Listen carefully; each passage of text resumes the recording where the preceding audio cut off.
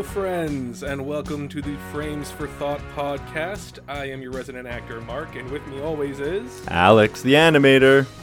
Woo! And this is our special second episode. First episode, we talked about me. Second episode, we're going to talk about Alex. I'm looking forward to it. I hope you enjoy it too.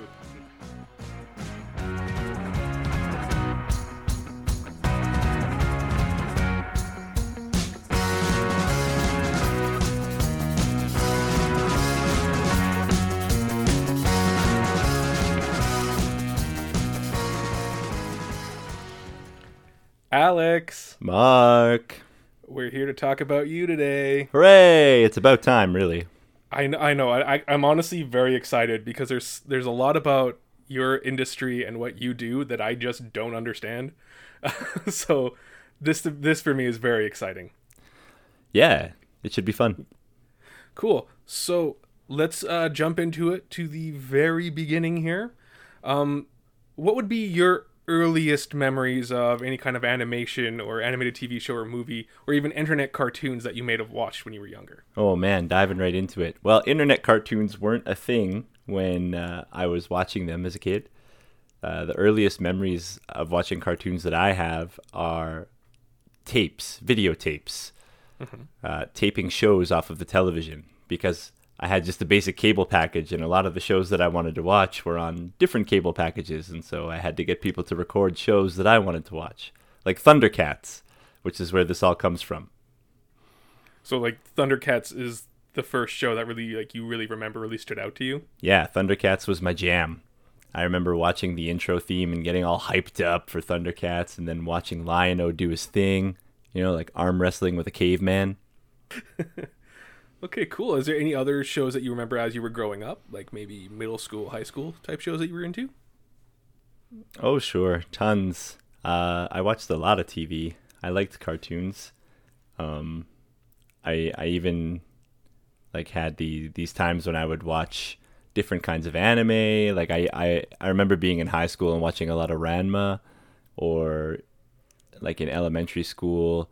I remember I tried watching South Park when South Park first came out. We were in elementary school. I begged my parents to stay up and let me watch it. And I was definitely too young. My parents thought it was funny, but I didn't laugh. Yeah. Right? So kind of growing up around that era of cartoons. There was tons out there. And I mean, I was much more into the superhero gimmick. Right. Thundercats, the ensemble hero team.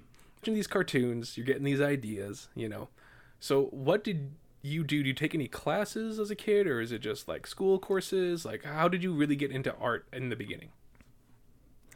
Well, I feel like it's so cliche to say. Like most people who get into my industry will tell you, it's like, as soon as I could pick up a pencil, I was drawing stuff. And I mean, that's kind of true. I was always drawing pictures. My dad had these books. I don't remember what they were. I think they were like encyclopedias or something like an encyclopedia, but it had this like how to draw number people, and you would draw like a number 2, and then you would put little dots on either side of the 2, and then the base of the 2 would be the nose, and then you draw a smile underneath it, or you would draw like a figure 8, and then you would just draw like ears on top of it, and you'd make it into a cat. And so I definitely was drawing young. And I remember my parents always getting me those how to draw books. I remember one stands out in particular. It was called How to Draw Monsters, Weirdos, and Aliens. That's a great title. And I would sit down and I would go through these books. I mean, early on when you're a kid, a lot of like what you're doing is tracing. So put my piece of paper on top and I trace the picture, and it's like, I did it. But then as you get older and you start to understand, like, oh, I can draw this too, and then just more and more of that. But as far as classes go, no way. Similar to you, I grew up in Fort McMurray, and there's not a whole lot of like an art scene for kids, right? I mean, I'm not going to a special art school or some sort of private thing. So any of my art would be from just art classes that would be in elementary school. When you get older, you can take more elective art classes in high school. There's art clubs, and so I pursued those avenues. But again, similar to the way you told your story about how your mom was like maybe accounting, Mark. Accounting is a safe career. Acting can be a little challenging. I remember when I was like, I just have to do something with my art. I want to do something with my art.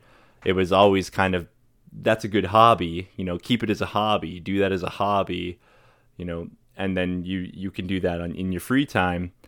Don't worry about that as like a real job, right? So do something else. Go work a trade. Go work out at the plants. Go, something else. There was a lot of discouragement because it didn't seem feasible that art could be a career, at least where we grew up and when we grew up, like we're talking like early 90s. Oh, yeah. And so a lot of the time people were like, I'm going to be an animator. Still back then there was a lot. We'll get into that in a little bit, but like there's some barriers to getting into the industry when the industry is still kind of, I don't want to say new, but it's still kind of in its infancy, in that at that time. Cool.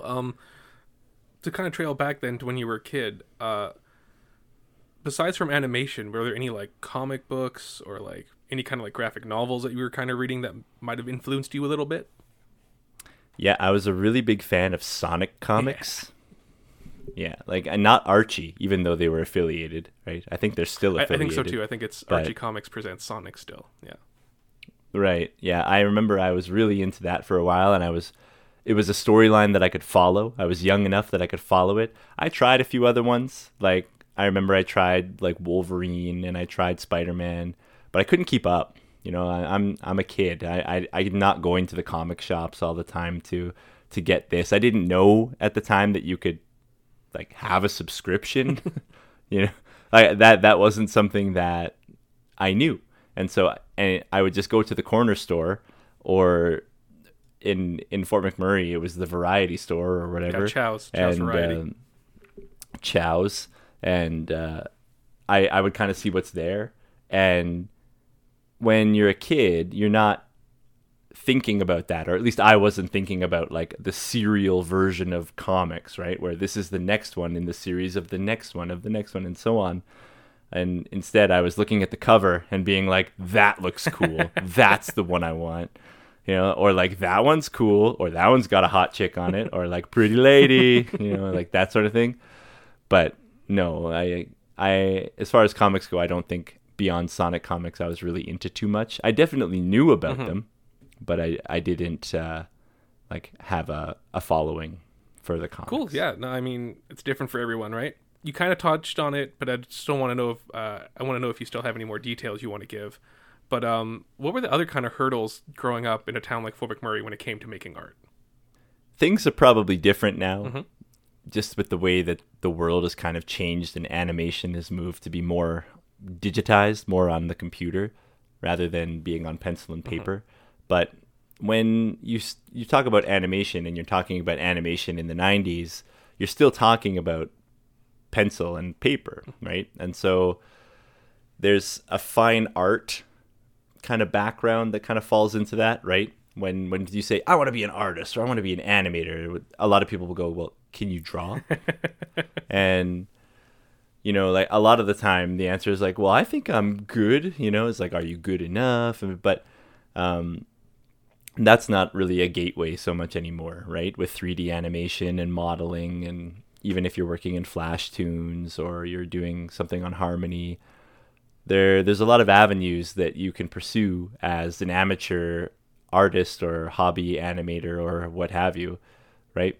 So, I mean, that's not so much a gateway anymore. But when you thought about that as a career, and you're thinking as a little kid, you're thinking, wow, I have to practice my drawing and I have to get good. And then maybe this is, again, different now because I haven't lived there for so long, but there was no real guidance as far as how do you get there, right? Yeah. Teachers didn't know how to get there. High school teachers knew that you had to go to school, like an art school, but they were more focused on the fine art curriculum, right? Like you're doing still life and pastels, a little bit of painting, some sculpture, the very generic, broad art curriculum. There's not a lot for animation, or at least when I was in school, there wasn't a lot for animation. It was just, you have a sketchbook, you sit in the hallway, you draw, and people are like, wow, you're so good. And like in high school, you're like, yeah, I am. And then you grow up and you're like, man, I suck. I think that's anywhere though. Yeah. Yeah. But there weren't a lot of avenues of support, I would say. Mm-hmm. You know, if you had a question, there weren't a lot of answers. There weren't a lot of avenues to pursue, right? If you had a question, the teacher or the instructor might have a hard time answering you. So you had to try to find your own way. There wasn't a lot of ways to get to that avenue, right? This is going to sound strange to a lot of people, but we're early mid-90s. There's not a lot in the way of the internet for my family, at least, right? Like I got my first computer that was hooked up to the internet in the year 2000. Yeah, I think I was very similar. So I mean, a lot has changed since then, and there's lots more resources out there now, and it's much less of a barrier. But before, it was just you're working in a trades town and you're kind of expected to do that. And if you're not going to do that and you want to do something else, you want to break away from that, then you have to find a new avenue to pursue. You have to find a new stream. You have to leave. Similar to how, there was no film going on in Fort McMurray with you, or there's not a lot of film going on in Edmonton. I have to pursue a larger urban center where this is more normal, somewhere like Vancouver or Toronto or Los Angeles or what have you, right? You need to be going somewhere where that industry exists enough so that you can actually work in it in some way. When you finished high school, did you jump into art and animation right away? Or where did you end up going right after high school? All over the place. And that's because of, the idea that this isn't something that can really be pursued here. Yeah. Right? If you want to do this, you have to leave. You have to go somewhere else. And I wasn't ready to go somewhere else, I guess. Like I am more of a homebody kind of person. And like I had a girlfriend, that's always part of it, right? Yeah. When it came time to decide animator, because I had no experience doing that, like I had filled plenty of sketchbooks, but nothing else, like there was no other sustenance there. It's like you go work in comic books and it's like, well, how do you pursue that? Like I didn't know. And so what I did is I went into, I feel like what most people from Fort McMurray who went to university did, and that's you enroll in a Bachelor of Science program. And so that's what I did. I enrolled into a Bachelor of Science program, and then I didn't finish it. I didn't know you didn't finish it. I didn't finish it. I did 1 year of science, and then I said, I don't think I can do this. I didn't like going to a biology class that had 500 people in it. Oh, yeah. Especially when we're coming from a small town where we just graduated from high school, where my chemistry class or my biology class had maybe like 25 people in it, right? And so to go to that, and then to you really have to take charge of your own learning in university. Yep. And that style of learning wasn't right for me. Well, yeah, like we know people who were geniuses in high school who were doing great, and then the moment they went to university, it all fell apart. Yeah, it's from being like the biggest or the smartest fish in the pond to being like only one of them, right? You're not the only one. There are many, many and then of them. like especially if you leave home, you don't have your parents telling you to go to school in the morning. Yeah, you can definitely get a little lazy. I always liked school, so I mean, I was always going and like I did well and stuff, but university wasn't for me. And so I left university and I went back home. And I worked a couple odd jobs before I went back to school to become a paramedic. And so I went back to school, I became a paramedic. It was almost the day I graduated from the school. I was like, this is wrong. This is wrong still. Like I made the wrong choice. So I'm very thankful that I have such a supportive partner, and that she was like, you're right, this isn't the right fit. Like, let's do something else. And so I went back to school and I finished my university degree. So I finished with a double major in history and physical Awesome. education. The idea was I was going to go back to school and become a high school teacher. So I finished my degree, got my double major, and I started teaching at a high school. And once again, it just wasn't the Yep. right fit, right? It was wrong. And I knew it and my partner knew it, but there was another factor, and that's that my partner got really sick, and she was told that, like she might not wake up one day. And so it was kind of taken upon us where we had to kind of think about, are we living the kind of lives that we want to live? Like she was already pretty well established in her career, and I was still floundering around. I had no idea what I wanted to do. Like, I mean, I knew what I wanted to do, but I had no idea how to get there. And so we had this really in-depth conversation about, like, are we living the life we want to live? And the answer was no, we weren't, because I was still just kind of flip-flopping around and, trying to make what I would consider a quote-unquote real job work, And it was actually her who suggested, well, if this is something that you want to try, you want to try animation, you want to go and do it, then apply for it. Then, go back to school again and apply for animation and see if you get in. And then if you get in, then we can talk about it from there. And so I applied to Capilano in North Vancouver, and I didn't get in. I didn't have a strong enough portfolio. That ended up being a blessing in disguise, not because Capilano is a bad school. It's not. It's just because their program is longer. And by the time I got started, I was already like in my mid-20s, and I didn't want to go to school again for another 4 years. So we stumbled upon Vancouver Film School because we didn't know what animation schools were out there, right? And so we did some looking, and we found Vancouver Film School, and they had a condensed program, which was a 12-month intensive. It's like 2 years worth of education in 12 months. And, you're going to school from January to December. There's no break. It's just straight through all Great. year. And so I did that. I was ready to, start, but I also thought that this isn't really the way that the industry is moving. I do want to talk about this. There's a few things I want to get to around this time period.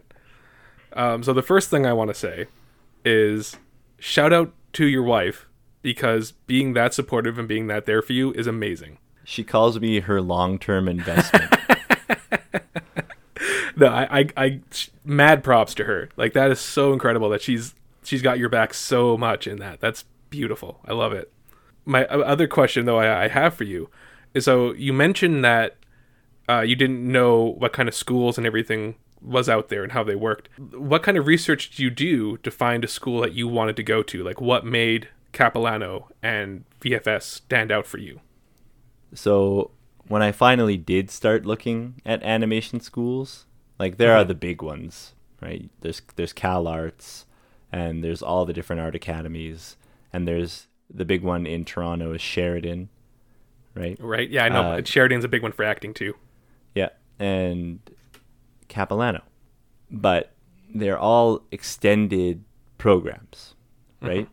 So they're multi-year, January to April, September to December. You have the months off in between. At that time in my life, I'm married, my wife's in her career. We're eventually going to want to move on from this stage, And Vancouver Film School offered something that the others didn't, and that was condensed programming, right? The program isn't any less excellent. I would argue that it's more intense in some ways because of the amount of work that you have to do in the year, because that's all you get is the year, right? So you have to make the most of that year. Yeah, and it's sort of like what I said in last episode, where I've been to like an acting school that's more renowned and one that isn't. and you still see the similarities. And I would argue that something with acting school, or no, sorry, animation school, the principles are similar to the same. It's just how the school comes about it that's different, right? Yeah, a little bit. To the best of my knowledge, most people that teach animation are still active in animation. Oh, right? cool. Like they're still active animators. They're still working in the industry. So you can build up your connections that way as well. And there are definitely similarities. Probably the biggest difference though is with the extended programs. You get more time to practice, right? You have more time to do your drawings. You can take a little bit more time to finesse the craft. Mm-hmm. But in Vancouver Film School, or even just any condensed program, like you just got to be chucking it out, right? Like you're drawing, good enough, go. Like, you know. Right. But isn't that kind of beneficial too? Because wouldn't that be like a studio type job as well? Yeah, it definitely felt close to what I have since experienced in the real world, where you're just cranking out an insane amount of volume, and it was similar to the experience in school, right? So very career oriented school, where they want you to be working in the industry, and so they try to mimic and replicate it as best as they can, and I think they do a pretty good job. Yeah, that's very beneficial. That's really cool. So you're at school, you're doing your thing. What is the day in the life of an animation student like? Like just a typical day. Sure, yeah. So they want to build up your drawing skills as fast as possible, because the last 4 months of the year are just you working on the film. So you're doing everything that you've learned through the other 8, and you're doing it in the final 4. So you're doing a ton of life drawing. You're life drawing every day almost, and after life drawing, the classes will vary, I mean, from term to term, but it's like from life drawing, you go to perspective, to composition, to an animation class where you're learning how to bounce balls, or you're doing the flour sack jump, like all of that classic stuff. And then it just gets more advanced as you go, you know. It's middle of the year, you're starting to do some walk cycles and run cycles, and then 4-legged walks and 4-legged runs. There are some foundational skills that you're doing throughout the year to keep your arms and your hands moving. So like life drawing, for example, is probably the one that we did the most, and that one carried through straight until the day we left. That's awesome. Can I ask you a quick question about life drawing? Uh-huh. So you don't have to go into too much detail, but how awkward is it the very first time you're doing a life drawing, like a new drawing of somebody in class? Like the first time, how awkward is it? Yeah, so if it's the first time you've ever done life drawing, like ever, it might be a little strange at first, but the models that you're drawing have done this before, and they're super comfortable doing what they're doing. Like they don't care what you're doing, and you're not drawing all of the anatomy. Right. When you're doing the life drawing, especially for animation, it's meant to be gestural, sketchy, quick. You wanna capture the pose and the lines of action. You want to try to get the force in there as well, right? It's not a portrait class where we're sitting there and we're trying to get the shading right on their face when the light hits it just so underneath this silk drape while they're sitting on this box, right? Like that's not what we're doing. They're posing, and we're trying to get that as quick as we can, and the class starts with just 15-second poses. So the model will stand in a pose for 15 seconds, a timer will beep, they'll switch their pose, like whether you're done or you're ready or not, like they're changing, so you move on. There was never a point in time where there was like an hour to draw them.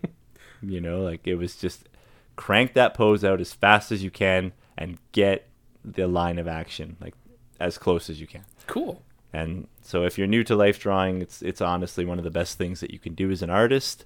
And if you go to the same life drawing class and you're well versed in life drawing, change your seat. Don't always sit in the same spot, because if you're always drawing the models from the same angle, when you move to a new angle, it's going to be hard. Right? So always just be moving. be present. That's super solid advice. I really like that. Just change your seat. That's awesome. You're in art school. You're having a great time. Is there any assignment or project that really stands out in your memory? Probably the final film. It's probably the most memorable part of it all. Life drawing was awesome because you get to watch yourself evolve over the course of a year. But when you're finally ready to do the final film, you've been practiced and so practiced that when you're doing your rough animation, it comes out quick, clean. Usually, it's fun to make the story of your final film, to go through that process of like creating something, creating the characters, storyboarding them, and then doing like color keys, doing the rough animatic, right on through to full animation. And then when you're using an animation scanner to scan in your papers at the end and turn them into vector drawings, load them into the software, and you go through the whole pipeline, and you get to do it all by yourself, and you feel grown up. You feel like, yes, I'm capable. I've learned this stuff. And then you go to your first day in the studio and you forget everything. Classic. That's classic. I know with you in particular that you made the jump from 2D to 3D. And just a few questions based on that. I want to know why you made that change. What are the challenges with making that kind of change?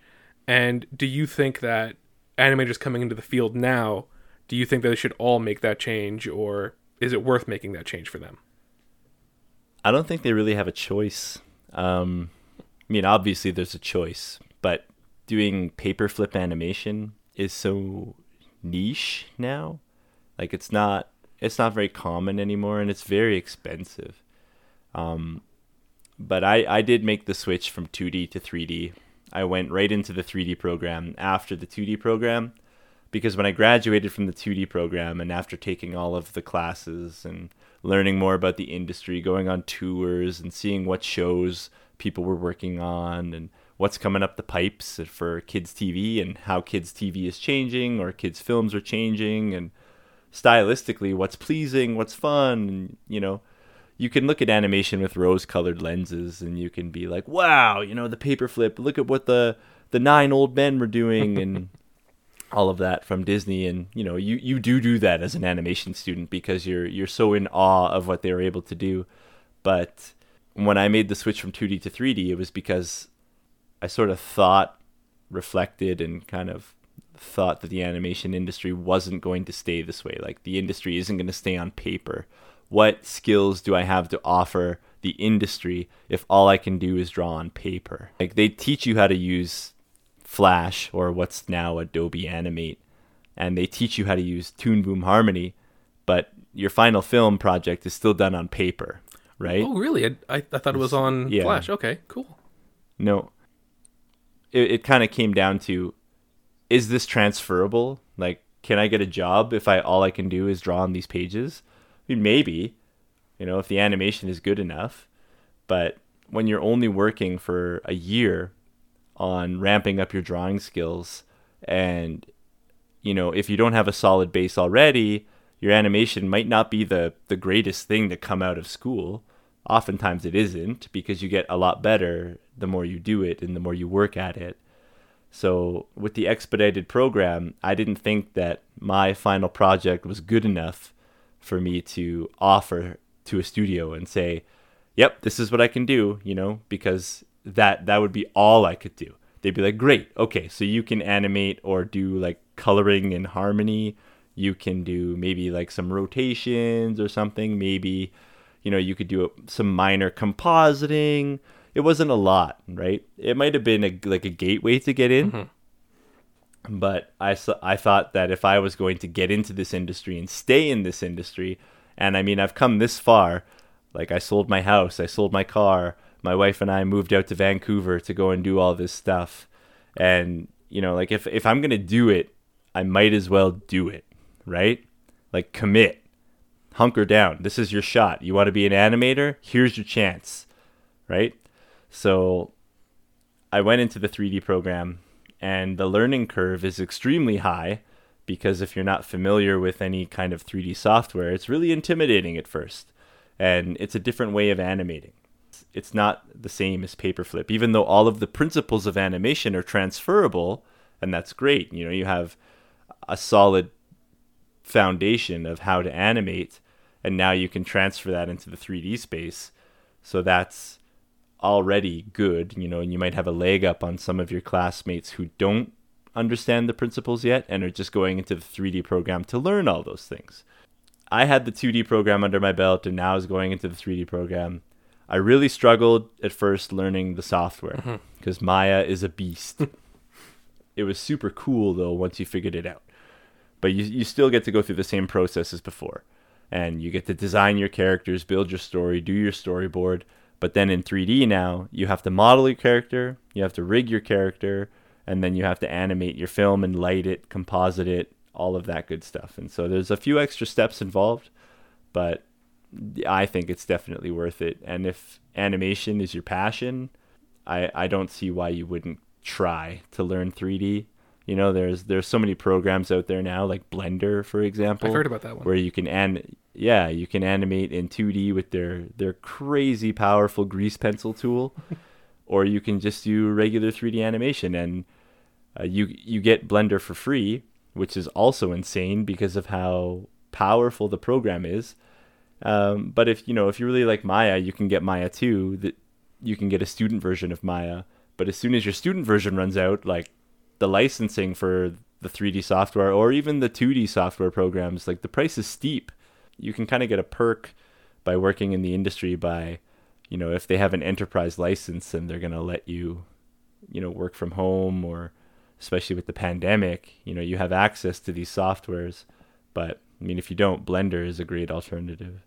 But yes, I would say 2D and 3D, they're both excellent, but just kind of pay attention to the way that the industry is moving. I don't think it's going backwards. There might be a few special projects, and a good example is The Princess and the Frog, right? Disney's kind of love letter to paperclip animation. Right? It's a great movie too. There were animators all over, probably the world. I'm not sure.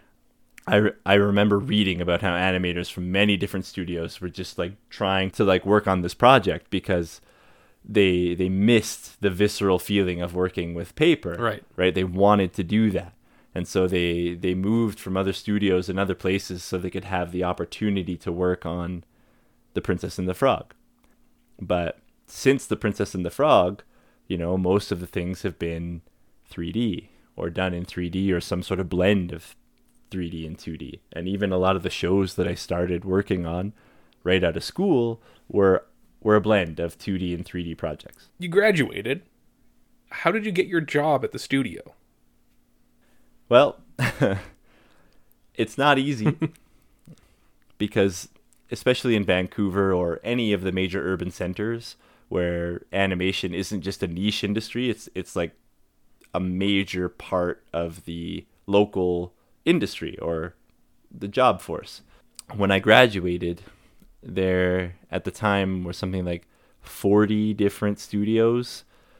Not all of them were hiring. Some of them had shows that were crewed up already, and some were looking for more specific things. Not a lot of people are looking for junior animators. And so the advice that they give you is apply anyway, right? Just get on their radar. So I did. I applied to everything. And I didn't get any bite backs, like none. It was radio silence for 3 months. But then I get a phone call from one of my old instructors at the school, and he says, "Hey, I just wanted to let you know that one of the studios called and they asked if there were any like really talented special effects artists coming up." And I said, "Well, no, but there is this guy. He's not the best at special effects, but he shows up and he does the work. So I kind of dropped your name." And I was like, "What? That's awesome. Thank you so much." Anyway, so he gave me a recommendation based on professionalism. That got me my first interview. After I had that first interview, I landed the job. So a lot of it can be who you know. But I wouldn't even say it is just who you know, because like he gave you like a shining recommendation. Yeah, he gave me a nice recommendation. It was really nice. But keep in mind, that when I went to Vancouver Film School, I already had a university degree, right? I had completed post-secondary programs. I was a paramedic. I was a teacher. I had a double major. It wasn't my first time away from home, and I had a strong understanding that when I left my home and I sold my house and I sold my car and I moved out to Vancouver and I was going to go back to school to do this, like I understood that this was my shot. Like, my wife isn't going to keep playing this game. I can't just pick a new career every year or every 2-3 years, whatever, right? Like, if this is really what I want to do, then this is what I got to do. And so I lived by that mantra kind of the whole year. And that's like, if you want to work in this industry, you have to be this industry. You have to put the time in, especially when you're at school, right? Like, how else are you going to learn? And so that's kind of where the recommendation comes from. That's not to say that there weren't other hard workers in my class, but there were a lot that were fresh from high school, right? Yep. So they didn't have that away from home experience. Like, I just did everything I could. Anytime that there was a guest speaker coming in, I made a point to go to the event. Anytime that, they were holding a school-wide this, that, or the other thing, I made a point to go to it. There's an animation showcase of this graduating class happening. I made a point to go. Industry night, let's go. Like, you just live the world, right? If you want to get into it, get into it. Sorry, I forgot what the question was. I was just asking how you got into the studio in the first place. Oh, yeah. And so that's where the recommendation came from. Just because I didn't sleep at the school. Like, sometimes you'll hear that animation students, they work so hard that they're sleeping underneath their desk and stuff. I always found that I had enough time to do my work during the day, and it was very rare that I had to bring anything home. So cool. No, that's fantastic advice. Yeah, it's that type of industry, right? You got to be more focused. If you can kind of do that, where it's like you show up at work, you do your work and you do it well, and then you go home at the end of the day, like, the feeling of satisfaction knowing that you did a good job or you did a full day's work, and then you're not bringing it home with you. You're not doing the crunch time. You're not laboring late at night trying to get your shots done on a Friday because they're due on a Monday. Like, one of the best pieces of advice I got early on when I started working was, Alex, when your time's up, go home. Right? They're not paying you overtime. Or at least, the studio I was working at, they very rarely gave out overtime. And so if they're not going to pay you for your time, then why are you staying?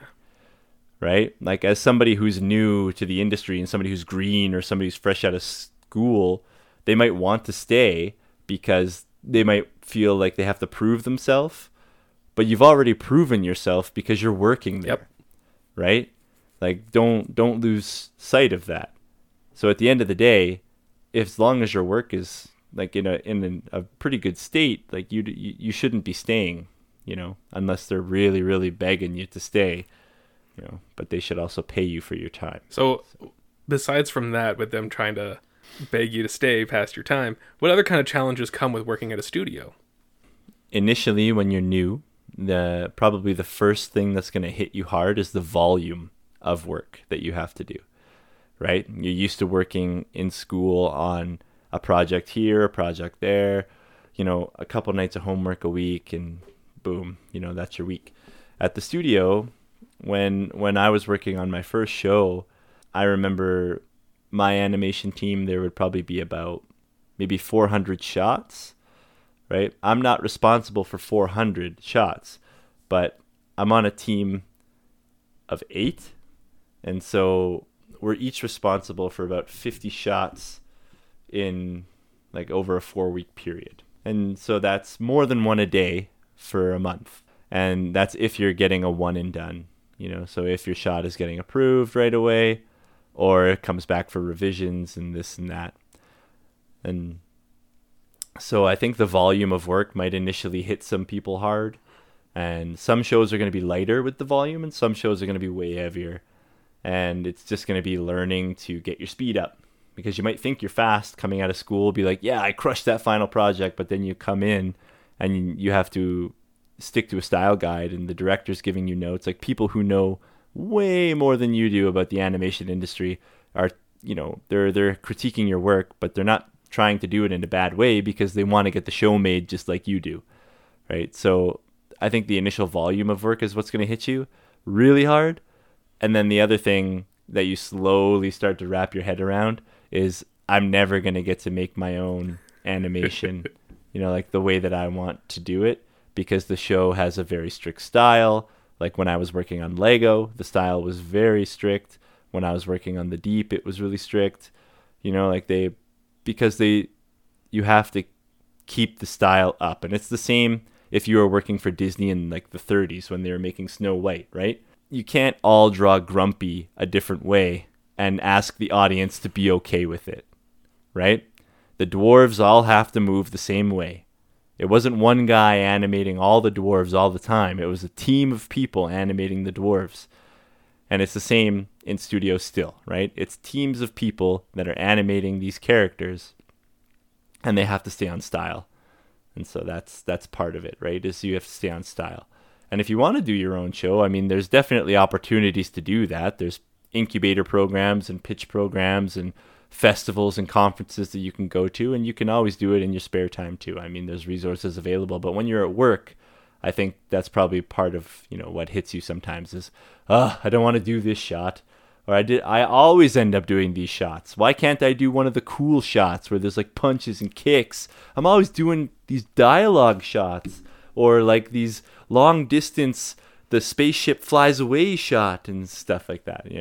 So it's not all glitz and glamour, but I mean, it's still a really fun job. You're not working in I don't know how to phrase this, but not like quote unquote animation studio. You're working for a game studio now. So what was the catalyst for that change? So there's a few factors at play here. They range from creative freedom to socioeconomics, right? So living in Vancouver as an animator with a family, so it's not cheap. Yeah. Right? Vancouver is pretty expensive, and the more children I had, the farther away from work I had to move. Mm-hmm. And working from home, because this is all pre-pandemic, so working from home was kind of a big no-no, because a lot of the TV shows you're working on are very hush-hush. You're under NDA. You cannot talk about it. Like, you can't take pictures of it. Nothing until the show is actually aired. So this is a whole other story, but I kind of got a little bit pigeonholed in the way that I worked at the studio. And it wasn't a bad thing. It's just because I had worked on so many 2D, 3D hybrid shows. There's a small group of us that worked at the studio that kind of built up this pipeline, and it got better every time we moved to a different show. Like, we started building the pipeline on this one show, and then we brought it over to the next show, and it was really good. And then it got better on the next one and the next one. And so on one show, I was made the 3D lead, and like, I was able to use this pipeline that I had implemented with other people to help this show out, right? And so they understood, the studio understood that this guy knows how to work this pipeline, right? He's very adept at having the 2D, 3D hybrid show work and work well. And because that's what I had worked on until then. But I had been asking internally, I want to go full 3D. I want to work on these other projects. I want to try this one, and I want to try that one. And so after enough kicking and screaming, I finally got my chance to do that. And then I started working on full 3D production. But then the socioeconomics kicked in, which is where, despite me having this great job and working in a really cool program when I was working on Lego, I had another child, and that prompted me to move further out. And with my wife taking time off for mat leave and only being on my salary in Vancouver, having 2 kids, one's got to be in daycare, like, the expenses were just adding up and adding up and adding up and adding up and adding up and adding up. And so again, it fell down to, you know, like having a really great partner where we had this kind of heart to heart talk again. And we were saying, like, I don't think we can sustain this. Like, this is unreasonable. You know, like we were starting to think like, okay, Alex, like you're going to have to stay home from work so that I can go back to work, because she works in, she makes more income than I do. And then it would make more sense for her to work full time than it would for me, because I was basically working to give my landlord a paycheck so that I could go to work. Yeah. Right. And that's not super great. So, well, that's not living in my opinion. Yeah, no, it wasn't really. It's, you know, you feel trapped after a while. And so we decided that we'd give it one more year, and, you know, win or lose, that we would move back from Vancouver to Alberta. And, you know, I could be a stay-at-home dad for a while, or I could go back to being a high school teacher. Like we just had done a few things, and it was kind of just like, you know, we had a good run in Vancouver. It was fun being an animator for a little while, but then it was actually my dad who sent me an article that was posted in the paper, and it was talking about how there was a video game studio opening up, and they were pretty new, and they were looking for animators, or like anybody really, like they were just starting. And so I was like, what have I got to lose, right? Like, it's in a better location than Vancouver. It's a place where we can afford to actually live the way that we want to live. You know, it was going to suck to leave all of my friends and, you know, all of the relationships that we had curated over that time. But what was best for my family was for me to apply to that job. So I applied to the job, and I hear back. I wrote to the owner of the company, because that's where they wanted you to send your resume and stuff, at 10 o'clock in the evening. I remember, because it was kind of like, okay, everybody's in bed, you know, like, I'll do it, you know, let's see what happens. And I'm no word of a lie, like 10 minutes later, he wrote back an email, and he was like, hey, we're not quite ready for animators or anything yet. Hit me up in 6 months and we'll see what happens. So I set a notification on my calendar to do that, to follow up. So 6 months go by, my calendar bings, and I follow up. And he's like, we're not quite ready yet. I need another 6 months. And I was like, okay, 6 more months. And it just kind of worked out. It was like it felt very serendipitous. But anyway, the 6 months go by, and I hit him again. You know, here's my demo reel. Here's my resume. You know, super interested in working with you guys, and this and that and the other thing. And he relents. He says, okay, I'm going to send it to my guys. And so he sends it to his guys. And within a couple of days, I had an interview. And so I flew to the interview, because I always feel like I interview better in person. Yep. It's more personable too, right? Like you can build a rapport a little bit easier in person than you can over like they can see call. Your personality, your body mannerisms. It's much better in person. Everything's much better in person. Exactly. So I went to the interview, and like I wasn't expecting it, because it's a cross industry thing, right? Like I wasn't well versed in game systems or game animation or anything like that. I had been almost strictly focused on cinematic film, television, that sort of thing. And so when I got the job, I was floored. I was so happy, but I was surprised. And I remember my wife was sitting at the table feeding the kids. It was her birthday, so it's in January. And the owner of the company was like, we want you to start February 3rd. I was like, okay. You know, like I went through that whole process of applying for this job over the course of 18 months, interviewing in person, like flying there. And then he wants me to start in February. The last thing I'm going to do is be like, can you just hang on a little bit longer? You know, like, you want me to start in February? Okay, I'll be there in February.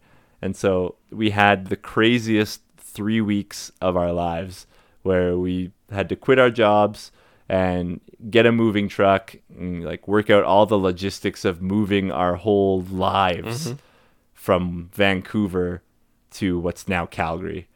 And yeah, it was wild.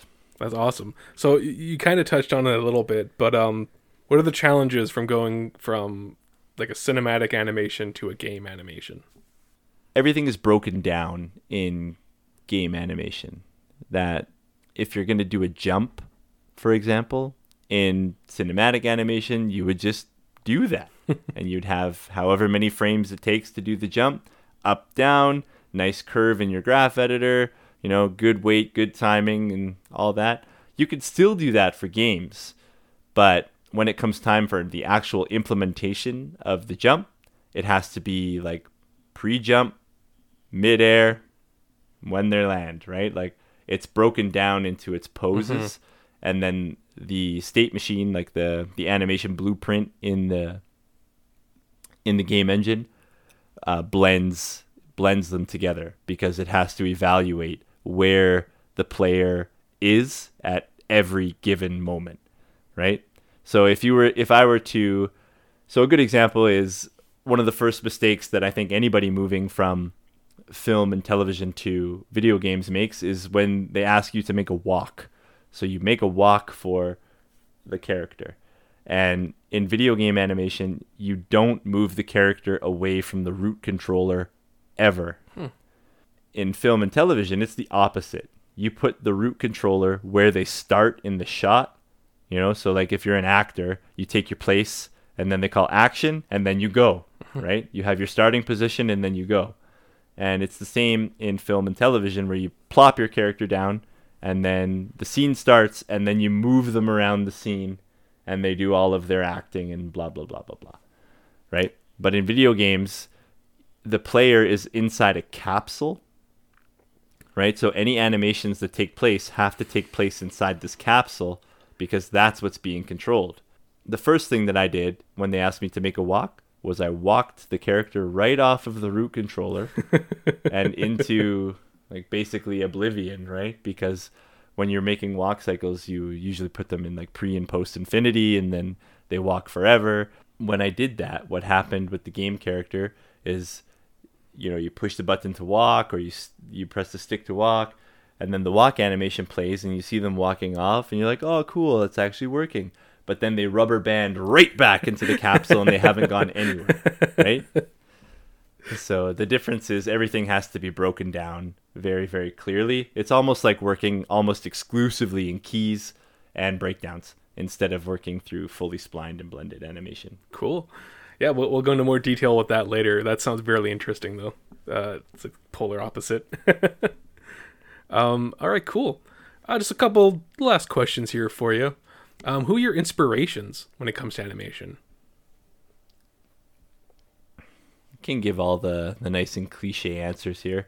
I love the 9 Old Men animation from Disney, but Glen Keane is truly an inspirational animator. And if you don't know who Glen Keane is and you want to get into the animation industry, just stop right now.